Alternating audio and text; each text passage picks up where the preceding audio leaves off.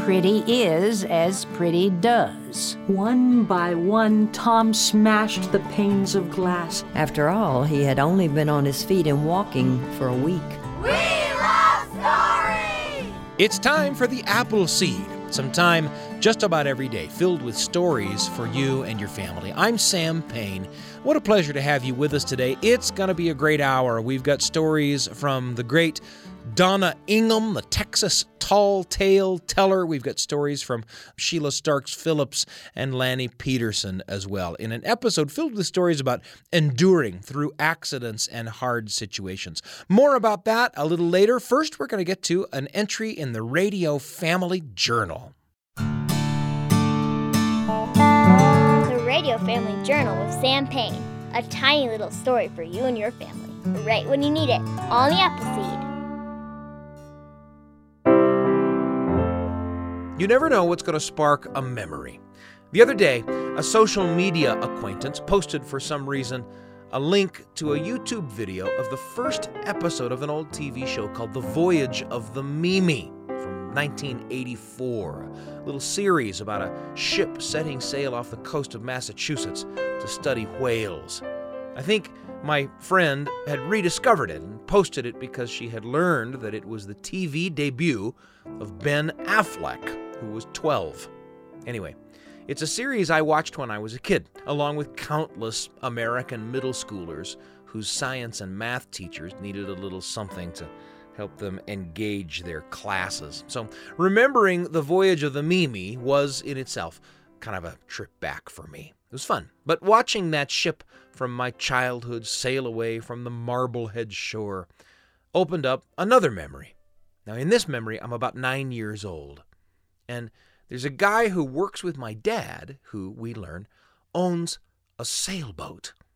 And my dad arranges for himself and my little brother and me to go sailing with this guy one afternoon after work. I mean, sailing.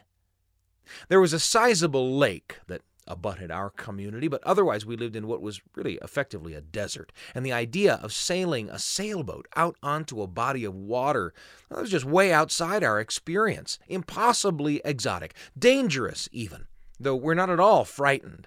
After all, my dad will be with us. An amazing adventure this will be, and we're excited almost beyond power of speech.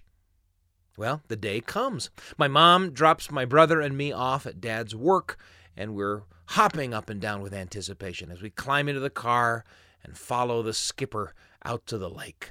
And here's the thing. The sky, all blue and clear when we set out for the lake, is now a low ceiling of gray clouds by the time we get there. No rain, just a slate gray sky. And the skipper keeps looking up with kind of a worried face, and he tells us that if there's rain, we better not be out on the lake. And we're standing next to the dock where bobs our little craft, painted sky blue, a tiny thing into which we'll fit all four of us, but only just. It's really a little sailboat. From where we're standing, we can peek down into the cabin, and we think maybe one guy could fit down there. It's such a little thing. And the tiny boat sits there under the enormous sky, and we're hoping and praying because the thought of not getting to sail out on the lake is one we can't even bear. And after all, should there be any actual danger, well, we have our dad there. There's nothing from which he can't keep us safe, right? There's no rain now, not even much wind, no lightning or anything, not even way off on the horizon. So the skipper decides it's okay to set sail. Well, he straps us into life jackets and teaches us some of the parts of the little sailboat, tells us about the keel and the mast and the boom and the jib and the mainsail and the tiller, and soon we're scudding across the surface of the lake, and the dock is receding behind us, and it is everything. We're out on the water, the bow cutting through the surface of the lake, the rising and falling of the boat, and the sound of the wind in the sails. It is all we had hoped it would be. And we're out for about 10 minutes when the fabric of my dad's windbreaker begins to whip against his shirt, and the skipper is looking at the sky again. And now there are raindrops, and The smooth surface of the lake is whipping into peaks all around us, and everyone in the boat knows the score. Our sailing afternoon has come to an end. The skipper turns the little craft around, and we head for the dock, now bobbing distantly far ahead of us. And now things have changed. We're holding onto cleats and handholds and each other as the peaks of the waves grow even higher. The rain stings our faces as we crawl toward the dock. And now it looks not like a gentle rain in which we'll play it safe by heading in, but a surprise squall in which we're fighting for our very safety. And in that squall, I look up at my dad's face, and it's not calm. He's worried. He's watching the dock, hoping, but not entirely sure, that we'll make it back. Well, we do make it back. By the time lightning cracks across the sky, we're safely in the car, out of sight of the lake. And soon, we're safely in our beds. It's a while before I go to sleep. Lying there awake, I realize it's a different world than it had been this morning. For now, after a storm at sea, I realize a thing that we all learn, I guess, that there are troubles in the world that are bigger than my father's ability to keep me safe. The world was bigger than it had ever been, and my father, just a tiny sailor like me. Well, we've sailed a lot together since then. I mean that figuratively. We actually haven't done much actual sailing since then. We've just sailed through a lot of life together, and sometimes he's helped me through the storm, sometimes I've helped him. But both of us all the time are just a little more awestruck than we used to be by the journey itself.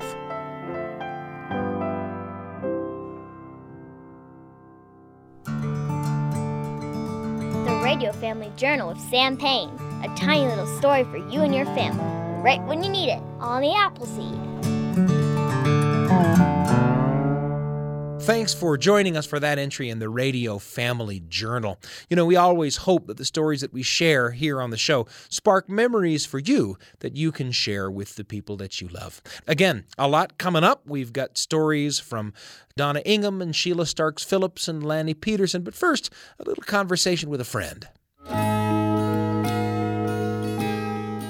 Stories come into our lives in so many ways, from families passing them along, telling to telling, from the pages of great books, from radio and podcasts, through songs, and of course on screen too. And we're exploring all of the ways that great stories get into our hearts and minds. That's just one of the things we love here on the Appleseed. I'm joined by Rod Gustafson, a longtime member of our BYU radio family and an even longer time movie lover, having watched and reviewed thousands of movies for families over many years. Rod, such a pleasure to have you on the Appleseed. Thank you, Sam. Good to be here again. You know, I asked Rod a question, and the question is a question that you might want to think about with the people that you love. And the question is, what's one movie that you think every family should see? And I have such a hard time with that because I have a long list of movies I think every family should see. This one, though, this one's a little more serious. Yeah. And I would say, for maybe the 10 and over crowd and parents, I always say, watch movies with your kids. Yeah. Enjoy it together. But this one especially. And this one is Shadowlands. This is a story, if you recall, of involving C.S. Lewis and a romance that he had. Anthony Hopkins. Anthony Hopkins playing C.S. Lewis. And this is my favorite Anthony Hopkins film. And what Shadowlands taught me something. I'm going to move out of the movie for a moment and tell you a little bit about, this is one of my inner problems, Sam. When our children were younger, we have 4 kids, my wife Donna and I, and they wanted a pet. Kids always want pets. And I really didn't want to get a pet. I mean, first of all, I've got some allergies, and, I knew it was just going to be, more work. You don't want more work when you got 4 little kids. But the real reason, I hate to confess this, but here it is, the public confession. I have a bad habit of always thinking about the end rather than the beginning. And I'm thinking in my head, no matter what pet we get, I'm going to have to go through the death scene. And my kids are going to have to go through that. And it's not, I'm going to be sad that the pet dies, but what I'm really going to be sad about is my kids having to go through this. Working through that with your kids. Working through that with your kids, which, and I started feeling like, why do I feel this way? And then I started thinking, well, maybe we should get a parrot. I hear some of them live 80 years. I'll be gone. I won't have to worry about it. But no, the kids didn't want a parrot. So finally, accounting for allergies and everything else, my wife and I go to the animal shelter and we come home with a couple of guinea pigs. So when we bring them home in this box and we unveil the box, and I'll never forget my kids looking at these guinea pigs like they were just on fire. This was so exciting. And of course, one of the guinea pigs only lived a couple of years and died on a very, very busy day that was very traumatic for my oldest son, who had he had a test at school, in 6th grade or whatever, but it felt like it was a big deal. And then the other one eventually died while I was at a film critics thing in Los Angeles. I'm sitting on the beach and my poor wife's back home in Canada handling this. Anyhow, the reason that Shadowlands is an important movie to me is it has a great message about the joy that comes from the risk of loving someone or loving something, but in this case of loving my children. And who am I to want to rob them of the joy of having a pet because I'm worried about, what's going to happen? And as Anthony Hopkins in this movie goes through this romance with a woman, her name was Joy. And the movie really sets it up. And by the way, there's a lot of inaccuracies in this movie that the true C.S. Lewis diehard fans are going to say, well, why did they do that? But the point is... As so many movies are, so many movies do. It's a movie. Yes. Right? But the point is, within the movie, it does just a spectacular job of showing of C.S. Lewis working through this, of letting a person into his life that he's loved so dearly. In reality, I think it was 3 years later. In the movie, it's months later. She gets diagnosed with terminal cancer. And then he has to go through the loss. It's handled so beautifully, so intelligently, so gently. That it's a good way to get into some of those topics. It is. With people sort of across ages, right? It is. It really is. And it's a very gentle film with beautiful cinematography, by the way. It released on Blu-ray recently, and it looks great. Deborah Winger as Joy Gresham. Yes, as Joy, and it really does open. It's a great discussion film if you watch it with your kids about that important topic that unfortunately it's part of mortality that we're going to face. But I think, in my opinion, it is one of the best message movies for covering that type of, for covering that discussion. And I think, again, older children, I think, could really benefit from that. Kids who love the Narnia books or other writings of C.S. Lewis. And they can learn more about him. Sure, We'll find a kind of biographical background behind the author of some of those And there's favorites. a couple of little hints about Narnia in there because Joy's son comes. She only has one son in the movie. And the first thing he walks into C.S. Lewis's house, he wants to see the wardrobe, of course. So, which is a really cute scene. And There's a beautiful book published posthumously after C.S. Lewis passed on, a book called A Grief Observed. Which is, of course, bought that for my wife for her birthday a few years back. His thoughts subsequent to the passing of, a lot of his thoughts as she was ill and passing on. But then, of course, his grief in journals and letters and things like that. The only thing I don't like about this movie is that he questions God more in the movie than in reality. If you read his writings, his faith is strong and is restored even after going through this loss. But still, a very beautiful film.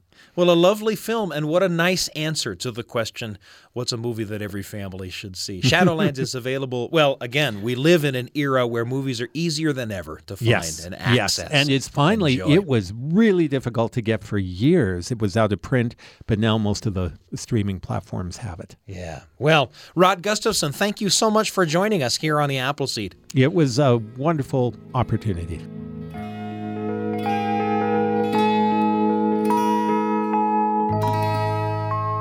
It's always a pleasure to share a conversation with a friend about some of the ways that important stories come into our lives. Whether stories are passed along from telling to telling or preserved in the pages of great books, in radio and podcasts like The Appleseed, through meaningful songs or the things we see on screen. Great stories are worth talking about, and we love to talk about them with our friends. We hope you enjoy it too. And if the things we've talked about in today's conversation spark memories for you or introduce you to things that you might like to share with the people that you love, then we're doing it just about right. Lots more coming up. We're going to take a quick break, and then we'll be back with more stories. A story up next from Donna Ingham. You're not going to want to miss it. I'm Sam Payne. You're listening to The Appleseed. We'll be back in a moment. Welcome back to The Appleseed. Here's Sam Payne. It's great to have you back with us on today's episode of The Appleseed. Before the break, you heard an entry in the Radio Family Journal and a conversation with Rod Gustafson about the great film Shadowlands. And up next, we've got all kinds of great stories coming up for you. We've got a story from Donna Ingham. We've got a story from Sheila Starks Phillips, one from Lani Peterson. And these are all about enduring through accidents and hard situations. We all know that accidents happen. That's a time-old sort of adage passed from generation to generation to try to help people through tough situations. And it's true. Accidents happen. And often there's no one to really blame for the consequences, but consequences there are, of course, right? Now, whether someone is trying to work past an old fear or has to go through rehab or physical therapy or another hardship, there's always more strength in one person's courage and determination than there is in any problem. That's what we like to think. And often through these experiences, people are able to find hope and faith beyond what they might have had without the experience. Accidents do happen, and though that's a hard truth, often in life it's less about the accident and more about how you get through it, how you handle it, how you learn from it. And we're going to listen to a story here from Donna Ingham. And when I say we, I mean, of course, you and me, but also in the studio, I'm joined by Ashley Zollinger, one of our assistant producers. Ashley, it's great to have you with me. It's great to be here. Donna Ingham is a favorite of mine. She's an English professor, and she is a wonderful teller of tall tales and other kinds of stories, too. Tell us a little bit about the bicycle story. Yeah, so this story is all about how she is learning to ride a bike in a little bit later in life.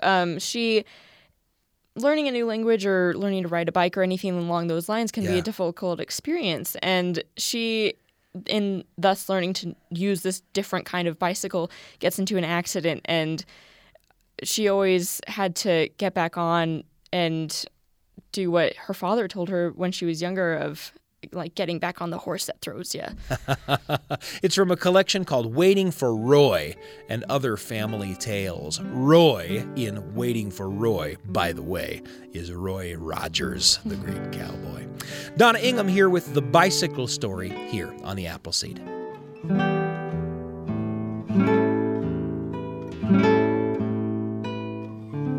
I grew up in a family that had a lot of family sayings. Most people do. I can go all the way back to my great-grandfather on my daddy's side. He was a man of few words, but when he spoke in proverbs. He lived with my paternal grandparents in Amarillo, Texas, and we would go to Amarillo every year sometime during the Christmas holidays. I remember one year when I was still in elementary school, we were there, and I was out in the front yard of my grandparents' house playing with my boy cousins. For one thing, my boy cousins were nearer my age than my girl cousins, and besides, I grew up a real tomboy. Well, my boy cousins had learned how to whistle through their teeth, and they taught me how to whistle through my teeth. I was so proud of my newly acquired skill that I went into the front room of my grandparents' house practicing. My great-grandfather, Grandpap we called him, was sitting where he always sat in his old oak rocker in front of what we called the fireplace. It wasn't really a fireplace. It was just a mantel with an old open-flame stove in it. He sat sideways to it so that he was actually facing the front wall of the house. So when I walked through the front door whistling, he said, as if he were talking to the wall, but this was clearly meant for me, a whistling girl and a crowing hen will come to no good end. So I quit whistling, at least in front of him. Another Christmas we were there again, and I got as a gift that year one of those little autograph books. So I went around to all the assembled relatives asking them to sign my book. When I got to Grandpap, I guess he was still remembering the whistling episode because he wrote, "Pretty is as pretty does," and signed it W.W. Davis, just in case I didn't know what his real name was. Now, I'm going to skip a generation because the next sayings I remember came from my parents. My mother would occasionally wax literary when she gave me advice, and she did have good taste. She liked Shakespeare. One of her favorite sayings comes from the play Hamlet. It's part of the advice Polonius gives to Laertes before Laertes goes off to France. Now, Polonius is portrayed as a bit of a fool in that play, but he does give good advice. He said, "To thine own self be true, and it must follow as the night the day, thou canst not then be false to any man." Other times, my mother was much more practical and to the point. Especially when I was going on a trip, for example, she would say, "Always wear clean underwear because you never know when you might be in a wreck." And she had one sort of all-purpose question that covered a multitude of possible sins. She would just look at me and say, "What would the neighbors think?" Now, my dad was an old cowboy, so I grew up riding horses. I had a horse before I could even walk. And even before that, my daddy would take me up in front of him on his horse. If I ever fell off of or got thrown off of one of those horses, which did happen on more than one occasion, my dad would say, "You've got to get back up on the horse that throws you." And I would. But when we moved from Brownfield, Texas, where I was born and spent my early growing up years, to Amarillo, where my grandparents lived, I became something of a city girl. I still had a horse, but I didn't have easy access to her, so I started riding bicycles. I was in 3rd grade when I got my first bicycle. It was a hand-me-down from my daddy's little sister because this was in the years not long after the end of World War II, and new bicycles were still hard to come by. It was blue, my aunt's bicycle was. But I was still thinking horses, I guess, and I was in my Palomino period. So I painted the bicycle yellow with white stripes. I must have ridden hundreds of miles in my neighborhood on that bicycle, sometimes motorizing it by clothespinning old playing cards in between the spokes. The faster I pedaled, the faster my motor ran. When I was in 7th grade, I got my first brand new bicycle. It was green, and it was a boy's bicycle, because I was still a tomboy, but mostly I wanted the beep-beep horn that was built into the bar connecting the seat to the handlebars. It would be years and years and years later before I got another brand new bicycle. I was already out of college, working, married, and my husband and I bought matching Schwinn bicycles, also green. We were in our fitness period. I put a basket on the front of my bike and rode it mostly to the grocery store and back. Then in the summer of 2003, my husband and I went to Germany for a month. We spent the first 3 weeks in the north and east of Germany visiting friends. They toured us everywhere, and we walked and walked and climbed and walked and walked. So by the time we drove south to Bavaria, we were footsore and weary. By this time, we were in our pooped period. The first night we were in Munich, my husband brought up a brochure from the lobby of our hotel. It was advertising bicycle tours of Munich. Riding a bicycle instead of walking, now that was a good idea. We went down to the train station the very next day and found the bicycle rental place. We signed right up for a tour. Our guide was a young Australian man named David. David took one look at our gray hair and said, "How long has it been since you rode a bicycle?" And I lied. I didn't mean to lie. I just said the first numbers that came into my head. I said, 4 or 5 years. Later, when that statistic was more relevant to our situation, I realized it had been more like 10, 15, maybe 20 years since we'd really ridden bicycles. Furthermore, I remembered that I learned to ride a bicycle on the flat plains of Texas, where we needed only one speed, and all I had to do to stop was step back on the pedals to use those coaster brakes. Now, here we were, climbing aboard 21-speed bicycles with hand brakes. David explained how the gears worked and which brake went to which wheel, and I swear I was listening, but my retention was not good that day. We did fine in downtown Munich because it's flat, and Munich is a very bicycle-friendly city. It has designated bicycle lanes. If any errant pedestrian happened to step into the lane, all David had to do was ring the bell on his handlebars and the pedestrian would step right out. Then we got to what I thought was going to be my favorite part, a ride out along the Isar River and into Englisher Park. But that's where the hills are. At first we went up a hill. I turned the gears the wrong way, and that made it so hard to pedal that I had to get off the bicycle and push it up the hill. David was very tolerant. He smiled and reset the gears and said, "That's okay. Anyway, now we're going to go downhill." "Good," I said. David headed out first, followed by my husband. I brought up the rear. The hill was long and steep. I was watching to see which way David turned at the bottom of the hill and realized that I was going way too fast and was bordering on being out of control. I knew not to bother with the gears, so I started squeezing on those handbrakes. Both of them. I squeezed harder and harder and harder. Now, I don't remember the exact moment of impact, but as nearly as we could figure, I either skidded or simply didn't negotiate the turn at the bottom of the hill and managed to slam that bicycle into a sort of fence-like wooden barricade.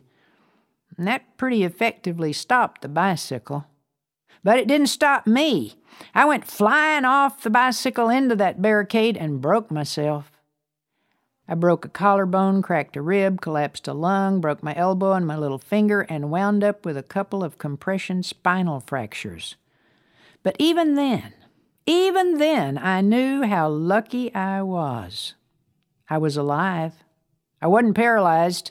I would heal. And I had on clean underwear.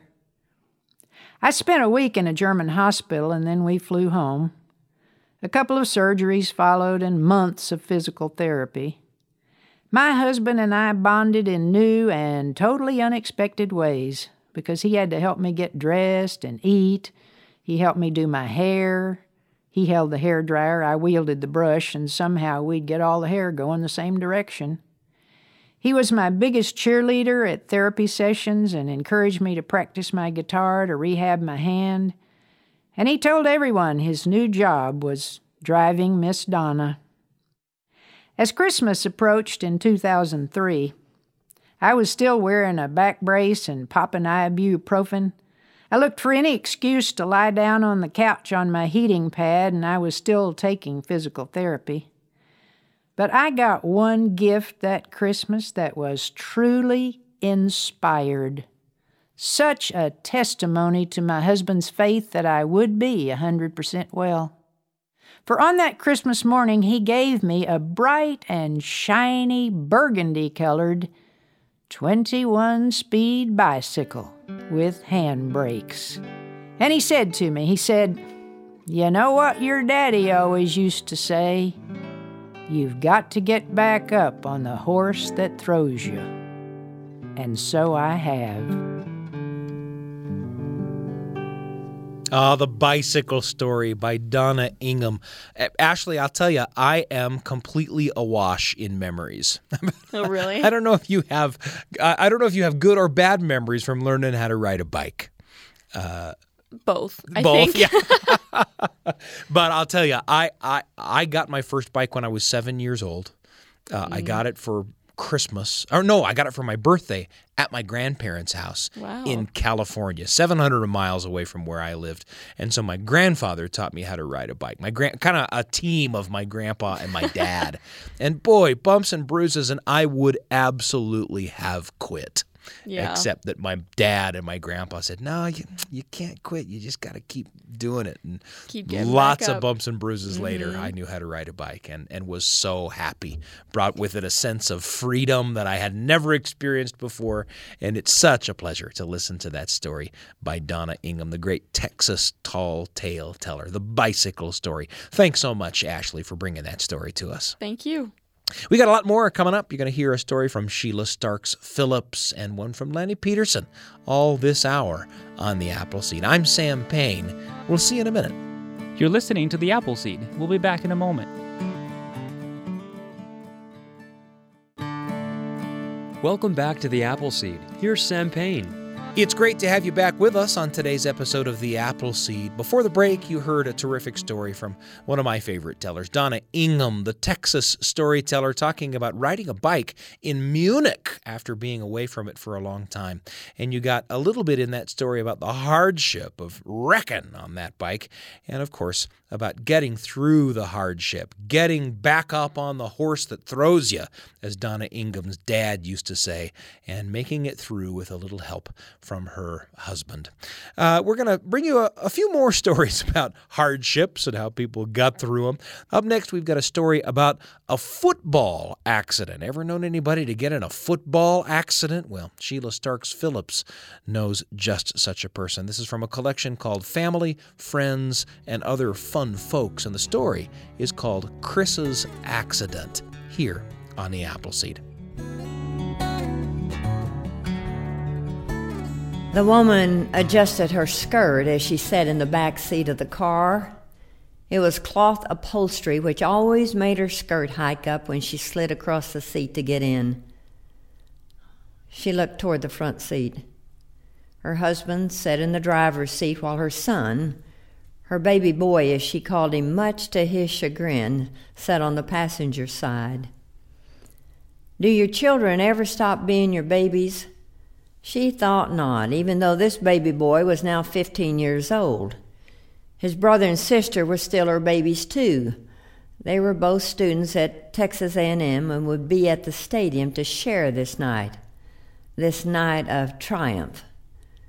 For just a moment, she squeezed her eyes shut and tried to relax. What a night this was going to be.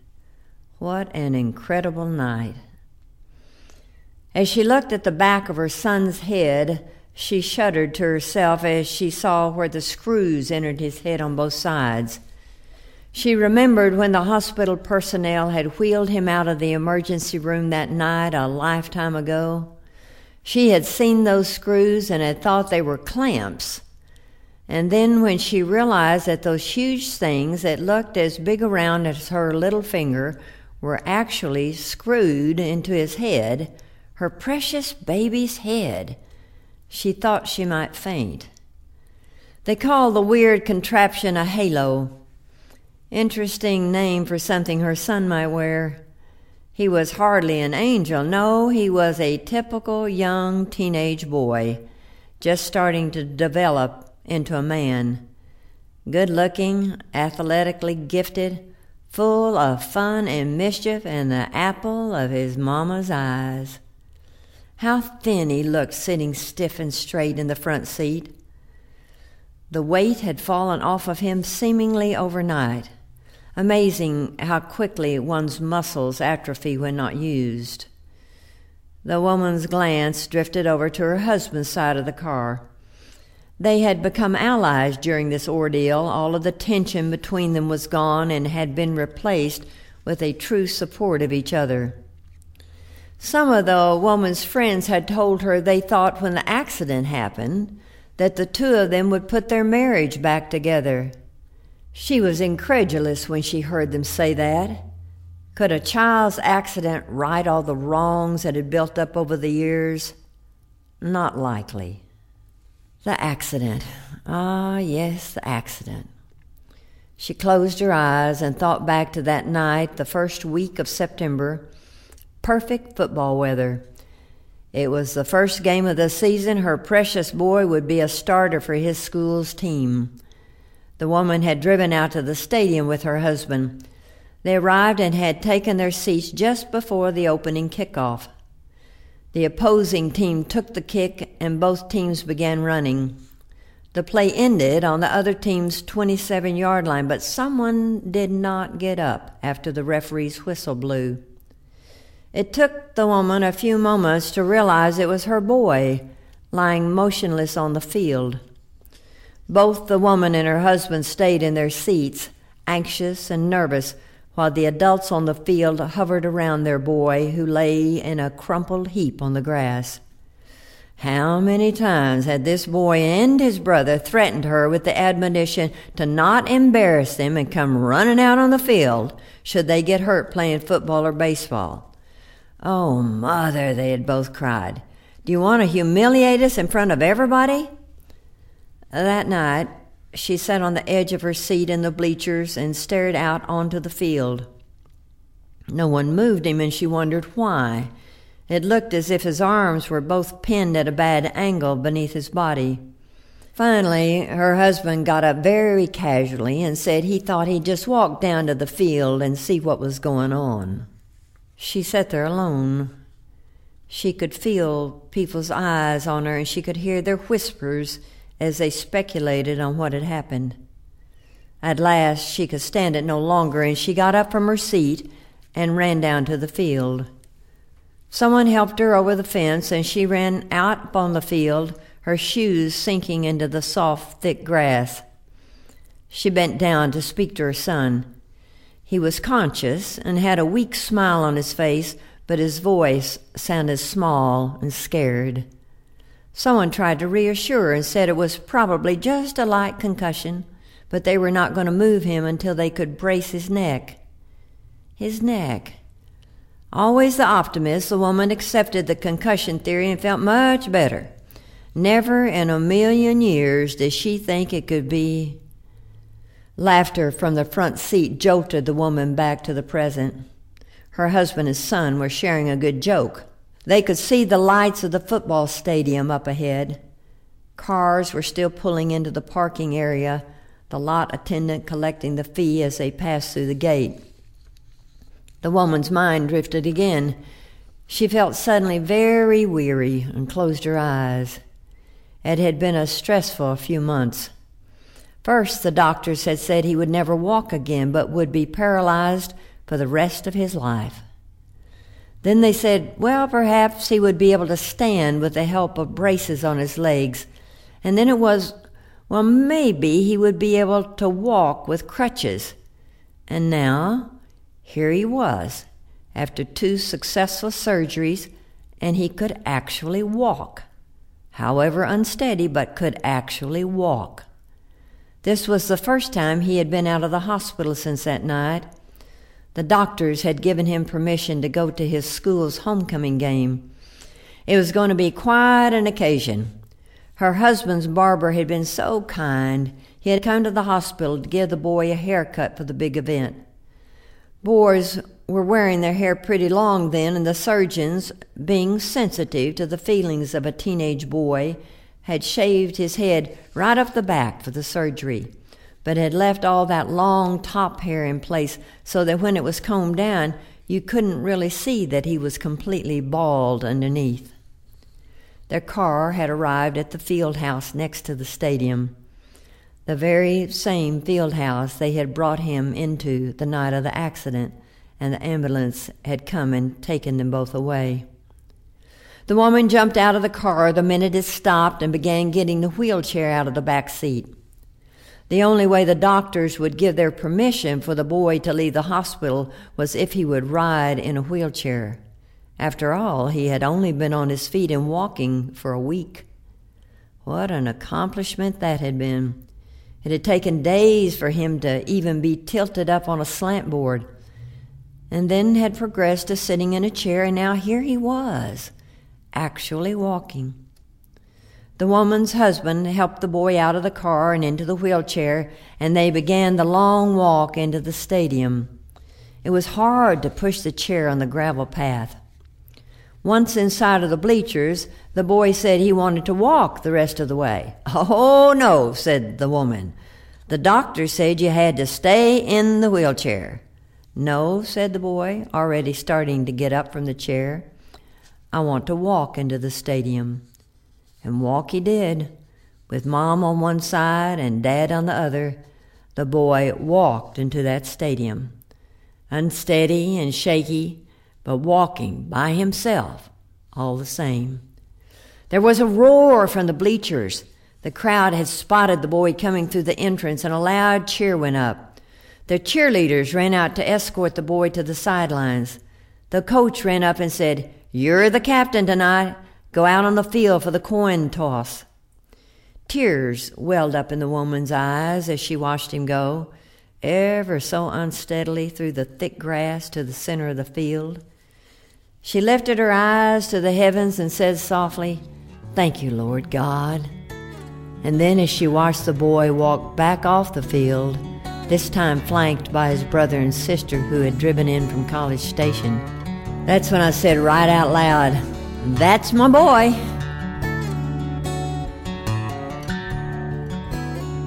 Chris's Accident, a story by Sheila Starks Phillips here on the Appleseed.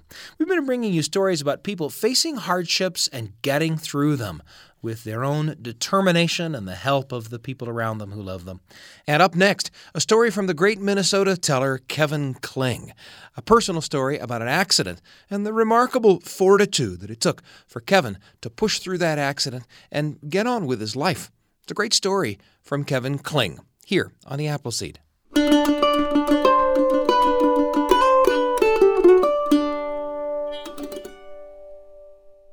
When we were kids, my brother and I had a 3.5-horse Briggs & Stratton engine, and that engine went into everything. The mini bike, then into the go-kart, then to the boat, to the go-kart, back to the mini bike. We'd bolt the engine to a frame, and if there was time, we'd hook up the brakes. We lived by the theory of why stop if you can't get going in the first place. This tactic usually ended up with one of us in the emergency room, where we were on a first-name basis with most of the staff.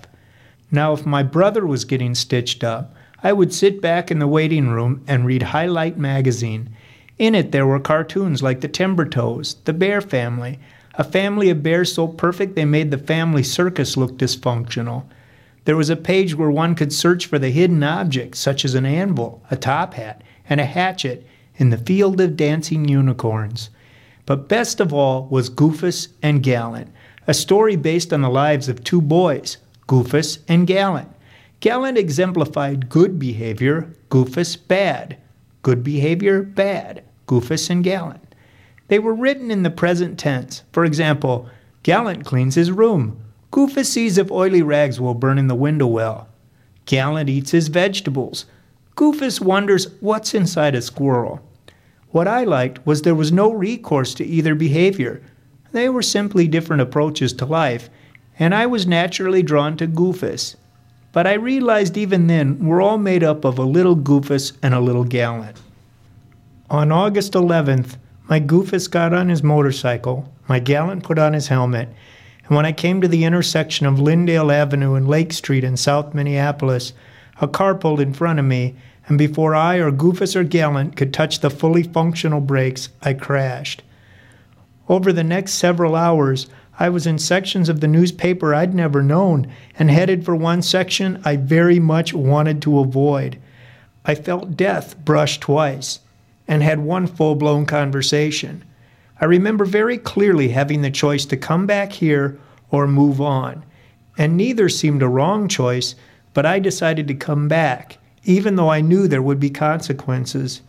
At this point, I know there were people praying and sending well wishes, and it's hard to deny the power of prayer when you're on the receiving end of it. I know it helped me heal. At times, it was like skiing behind a powerboat All I had to do was hang on. I was also on morphine. Oh, morphine, you wonderful evil. Morphine is great because there is no pain. From running marathons, I know when somebody says you're looking good, you're probably not. But on morphine, people would say, you're looking good. And I'm thinking, hey, I already know it. And if I could get up or open my eyes, I'd bust a move right here. But oh, the price you pay. When morphine takes over, it takes over everything. All reality is morphine reality. I had no idea what was real. You could not convince me that half of my stay in the hospital was not on top of an Italian mountaintop, or Gianni Versace wasn't visiting me to discuss facelifts, or there weren't two guys in my room spying on me dressed up as televisions. So while Versace and I discussed the intricacies of my new facelift, my girlfriend, Mary, brought in photographs so the plastic surgeons could put my face back the way it was. There was some concern from my buddies, though, because in one picture I was holding the dog. As terrible as this was, and as scared as I am sometimes, I still feel blessed.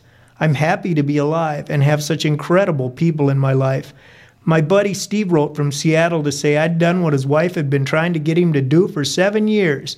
He went to the synagogue to pray, just in case they were the chosen people. My buddy Herringbone wrote from up north to say all this time on my back was actually good practice for ice fishing. Friends started showing up, brought books on tape to help me through. I found Harry Potter got me to sleep at night, and when I couldn't go to the bathroom, Tom Brokaw's Greatest Generation got the nation moving again. Through all this time, my family was at the front. Mary, my mom, my sister Laura, and my brother Steve, who got me off a liquid diet by saying, wouldn't a cocktail weenie taste good right now? You know, in that red sauce? I was out of those wires in a week. The doctors couldn't believe it, but man, I had to have a cocktail weenie. Now most of my life revolves around rehab and Velcro. There was extensive damage done to my right arm, so I don't have feeling or motor skills yet. And I have a congenital birth defect with my left arm, so up until now it's never done much work. I've taken to calling my left arm Scarlet, as in Scarlett O'Hara, because before it was like, bring me a Coke with some chipped ice, but now it's got to do everything, poor Scarlett. Whenever I get depressed, I just take a look at our two wiener dogs. You'll never see more of a can-do attitude in a can't-do body than a wiener dog. And I know it doesn't matter whether you're goofus or gallant. You never know when something could happen. It's been said that God loves stories so much that he created people so there would be an endless supply. And I'm thankful I've been given the chance to rework my ending.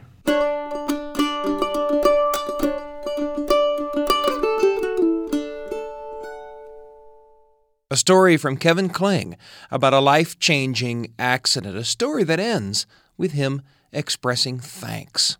Well, and we've got one more tale, this one called Broken Glass. It's Lani Peterson, the storyteller, in a collection called Stories Within, kind of an underdog story that you're sure to enjoy. Here's Broken Glass by Lani Peterson on the Appleseed.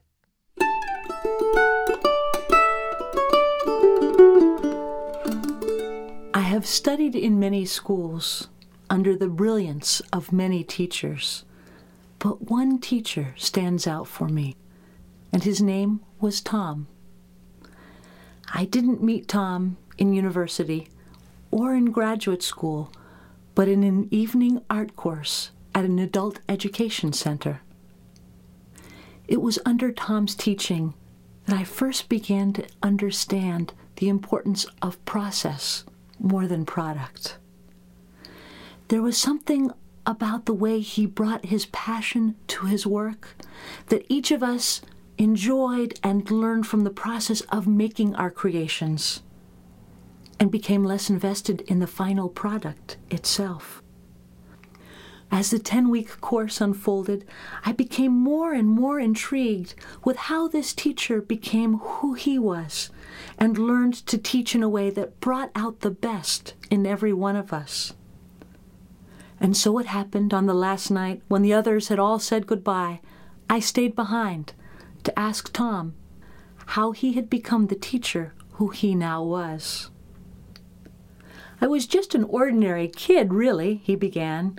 a football-playing, fun-loving, girl-gawking senior in high school. But all that changed, he went on, the night that he was hit by a car. With his backpack on and his arms loaded down with football gear, he didn't stop to look both ways before crossing the street in that dusky evening. And when the car hit him, Tom was lucky to be alive, although he didn't think so at the time. He had broken his neck and his back, and after more than a month of traction in the hospital, he was sent home with a large supportive structure to keep his neck and back straight, and sent for another month of bed rest. Although his back began to heal, his spirits daily sank as he became more and more aware of all that he was missing. As the weeks stretched on, he gave up hope of senior prom, graduation, and the prospect of college in the fall. And each morning when his mother would come to the room and say, "Get up, Tom. Let's go out and take a walk. You'll feel better," he would turn his back to her and refuse. The morning that Tom's mother came to his room, and he responded to her request by picking up the bedside lamp and smashing it against the wall, was the morning they both knew something had to change. Tom lay in bed regretting his action, waiting for his mother to return, but she did not come back to knock on his door for several hours. When she did, she simply said, "Follow me." He pulled himself up from the bed with aching muscles and quietly followed her to the top of the basement stairs. There she handed him a pair of protective glasses, leather gloves, and a hammer. Gingerly he made his way to the bottom of the stairs, where he found the stacks of old storm windows waiting for him. "If you have to break something, Tom," said his mother, "break something we don't need. Smash these." "Mom," he said, "this feels silly." "Smash them, Tom." Slowly he raised his hammer with muscles that ached in not having been used for months, and gently tapped one of the glass panes. Small shards of glass fell to the floor. One by one, Tom smashed the panes of glass, picking up speed and energy with each crash of glass to the floor. It took but a few minutes for all the windows of glass and wood to be smashed to crumbles on the floor. And there Tom dropped his hammer, his gloves, and his glasses, and with tremendous fatigue made his way back to the top of the stairs, to his room, to fall into a deep sleep onto his bed. The next morning, and for several mornings thereafter, Tom's mother appeared at his door with hammer, glasses, and gloves in hand, and Tom proceeded into the cellar to build mounds of broken glass on the floor. His mother spent her afternoons scouring the neighborhood for old storm windows that people no longer needed. It was on the 14th day, when Tom's mother appeared in his doorway, that he finally said, "Mom, I don't think I need to do this anymore." "Then you'll do it one more time," she said. And he made his way with greater energy down to the cellar, and there, looking at the last pile of storm windows, he raised his hammer and paused for just a moment. His eyes scoured the mounds of broken glass surrounding him, and for the first time he noticed the sunlight coming from the high window, catching the mounds of light and sparkling a jeweled dance on the walls. He leaned down and picked up a small shard of glass and laid it in the palm of his hand, and noticed its irregular beauty. Carefully he searched a large pile of glass to find a partner that might fit next to it neatly side by side. For the next hour, Tom chose piece by piece, lining them up in the palm of his hand to create a beautiful design. He left the other storm windows intact as he bounded up the stairs to find his mother. "Let's go out," he said. And they went to a store not to buy plain, see-through sheets of glass, but brightly colored glass of red and green, of ocean blue and sunlight yellow. He returned home with his treasures and brought them down to the basement, cleared a space on the workbench, and laid them out. He did not choose a hammer as his tool, but chose a glass cutter, and carefully etched lines in his beautiful colors and matched them up into brilliant designs. It was just about 2 weeks later that Tom emerged from the cellar triumphant to find his mother in the kitchen. Slowly from behind his back, he pulled a magnificent stained glass lamp to replace the one he had smashed so many months earlier. Tom went on to become a master artisan in the art of stained glass. And when I came upon him many years later, he was well renowned in his craft.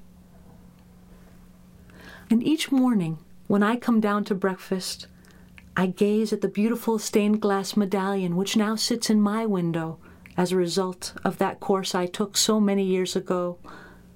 And when I see the dance of color it makes on my kitchen walls, I think of Tom. And I also think of people who have had the courage to take things that are broken and find beautiful ways to put them back together again.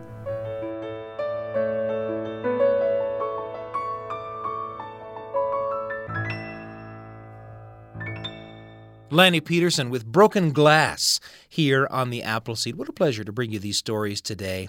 And, of course, you can find us online at byuradio.org/Appleseed. Hundreds of episodes, thousands of stories for your listening pleasure there anytime you like. And, of course, find us wherever you get your favorite podcasts as well. Subscribe to the podcast for something new just about every day here on the Appleseed. Thanks to Ashley Zollinger for her help in producing today's episode. And, of course, the Appleseed is produced by Jeff Simpson. I'm Sam Payne. We'll see you next time. Thanks for joining us for an hour of stories, music, and conversation made for you and your family and brought to you by the Appleseed. The show is a production of BYU Radio. We'll see you next time.